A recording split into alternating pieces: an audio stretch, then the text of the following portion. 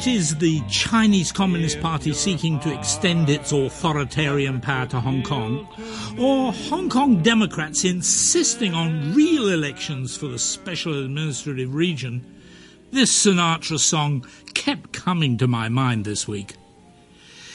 In these deeply troubled times for both China and Hong Kong, it is worthwhile to take a look at how events are being seen in what continues to be the only current Chinese democracy in Taiwan. For a start last weekend, the two democratic leaderships in Taiwan both felt the need to speak up and speak out. In one of several comments at a recent Kuomintang meeting, President Ma Ying-jeou did not echo the self-congratulation emanating from Beijing when he suggested that the mainland authorities should live up to its long-term commitment to the residents of Hong Kong. Only by doing so can the authorities dissipate Hong Kong's social discontent and secure the long-term and sustainable support from the residents of Hong Kong. President Ma, himself born in Hong Kong, has earned a reputation for being too conciliatory towards China. Now, under pressure to be more assertive vis-à-vis Beijing, he also asserted that democracy and the rule of law are core values long sought after by the people of Taiwan.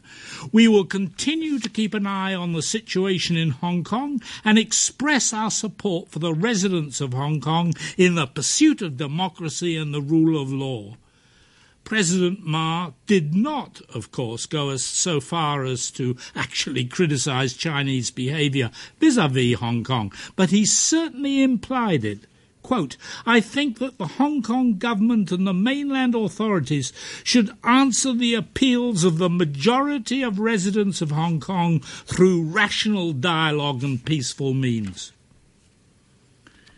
In a press release issued last Friday in advance of the National People's Congress ruling on the 2017 Hong Kong chief executive election, Democratic Progressive Party official spokesman Huang Diying asked Beijing not to further harass Hong Kong's democracy and rule of law and to instead address Hong Kong people's request for deeper democratization and guarantee their right to pursue progress. The Hong Kong people had loudly called for democratic reforms, Huang said, but the response from Beijing and the Hong Kong authorities, quote, shuts out the people's call for true general suffrage and casts a shadow over the process of democratization, unquote. The DPP is normally more critical of China than the Kuomintang, but the party's English-language website, which of course I depend on, clearly lags behind the times in translating all that its leaders have said on current topics. An interesting sidebar, reported in the Taiwan press, was that Hong Kong's protest message was carried last Sunday, August the 31st, to a point outside China's embassy in Washington, D.C., by leading members of the Sunflower Movement, the student group that had occupied the Taiwan Parliament last April to protest and ultimately to delay a trade with China bill. The Sunflower Movement now appears to be a federation of various student activist organizations, members of Taiwan March, Black Island National Youth Front, and the Overseas Taiwan Youth Alliance, together with two of the original Sunflower leaders, were all outside the Chinese embassy. They held up placards saying, Taiwan youth support democracy for Hong Kong. And then a statement was read out denouncing the Chinese National People's Congress decision to restrict candidate nominations and to reject universal voting proposals, saying, it is a fake democracy and a fake election. We strongly condemn China's oppression against the yearning for democracy by Hong Kong residents. We also protest against Taiwan's Mainland Affairs Council for its feeble reply with just an expression of regret. We request China to respect the aspiration for reform and democracy in Hong Kong, the Sunflower statement said.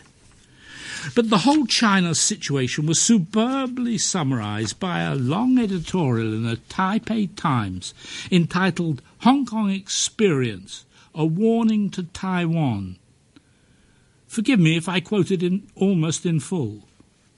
The editorial began on a gloomy note. Quote, when Hong Kong and Macau were returned to China from the UK and Portugal respectively, China promised to implement a one-country, two-system policy, and late Chinese leader Deng Xiaoping famously promised Hong Kongers that its horse racing, dancing and stock markets would continue unchanged for 50 years. But less than 20 years after the handover, Hong Kong is a shadow of its former self, unquote. The editorial then described for Taiwan readers a recent election in Macau. Quote, when the people of Macau elected a new chief executive last week, they had all of one person to choose from, Fernando Chui, who received 96% of the vote. While democracies often see candidates elected with just over 50% of the vote, this level of endorsement is just ridiculously high. The reason for this extreme high percentage of support was that only 396 electors were allowed to vote. Common residents were barred from participating, and for those who have the right to participate, it is difficult to vote against the official candidate. Such efficiency is a rare phenomenon in the democratic world, unquote. But the powers that be in Beijing liked the Macau election so much they wanted to use it as a model without realizing they were creating a problem for themselves.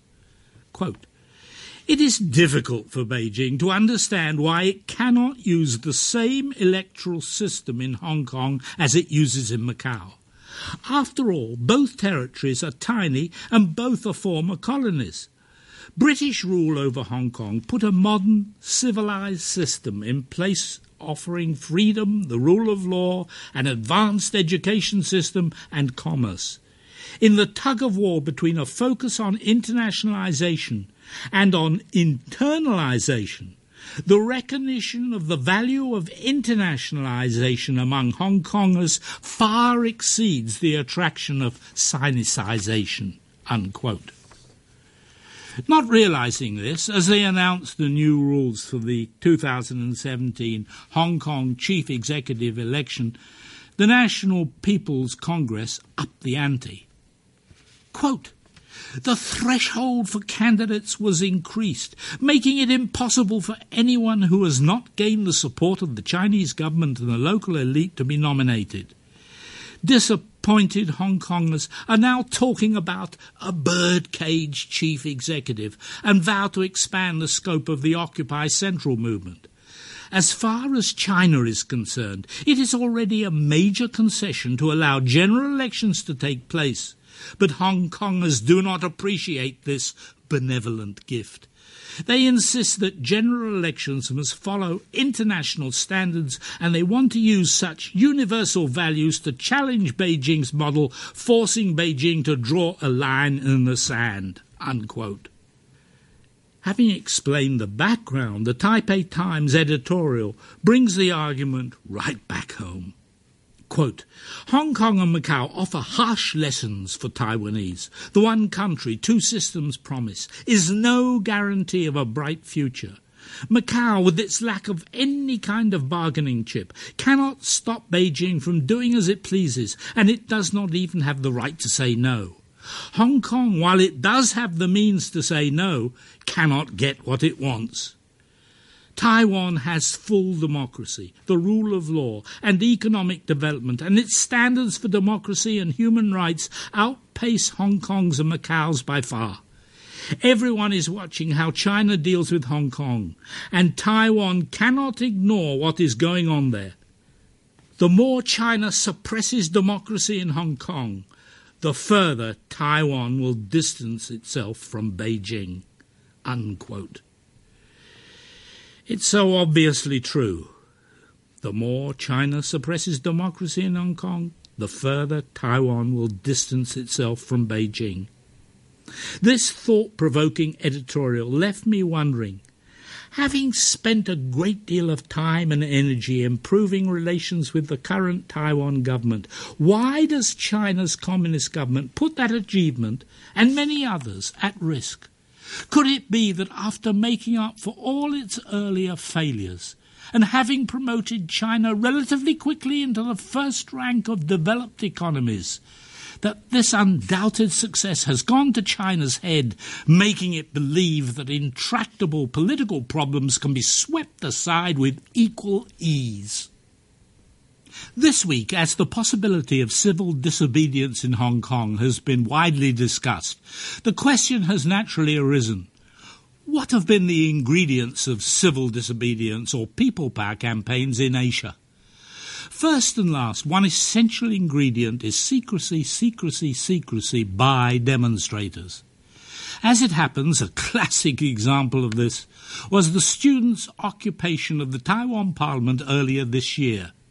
The first that most people, and certainly the Taiwan authorities, heard about the plan was when the Parliament had already been occupied by the students. But when another rival group of students announced in advance that they would occupy the second House of Parliament, the authorities were prepared, the takeover was opposed, and the demonstration was defeated. Mahatma Gandhi was a great believer in secrecy too. As he sought to promote nationwide civil disobedience against British rule in India, he knew he had to combine secrecy with publicity. Thus, in 1930, he gave advance notice of his famous salt march across India to protest the British imposition of a salt tax. But before the British authorities in Delhi could react, Gandhi himself had already set out on the march to be joined first by thousands, and then by hundreds of thousands, and then by millions of Indians en route, by which time the authorities were powerless to react. Gandhi was a great believer in cloaking civil disobedience in a religious aura. So was Philippine Cardinal Jaime Sin. In the wake of Ninoy Aquino's assassination in Manila in 1983, the word went out that Catholics should actively and secretly train for opposition to the Marcos regime. So when Defense Secretary Juan Ponce Enrile and General Fidel Ramos suddenly took a stand of opposition to the regime in Camp Crame in 1986, Cardinal Sin was quick to go on air and call for the trained cadres to come forth. In short order, they in turn marshalled 1 million Filipinos on the main highway Epifanio de los Santos, adjacent to Camp Crame. Both Enrile and Ramos were secure, but Marcos was definitely not. His army could not defend him, and his regime quickly collapsed. But another ingredient for civil disobedience is national or widespread consensus on what should or must be achieved. In 1987, when student demonstrations battled with the police at nearly all of South Korea's universities, the violence and the disruption were tolerated by the public because the South Korean middle class broadly agreed with the student aims that Chun Il-won must go and that future presidents must be democratically elected. To secure that end, people put up with the demos and the disruption. Oh.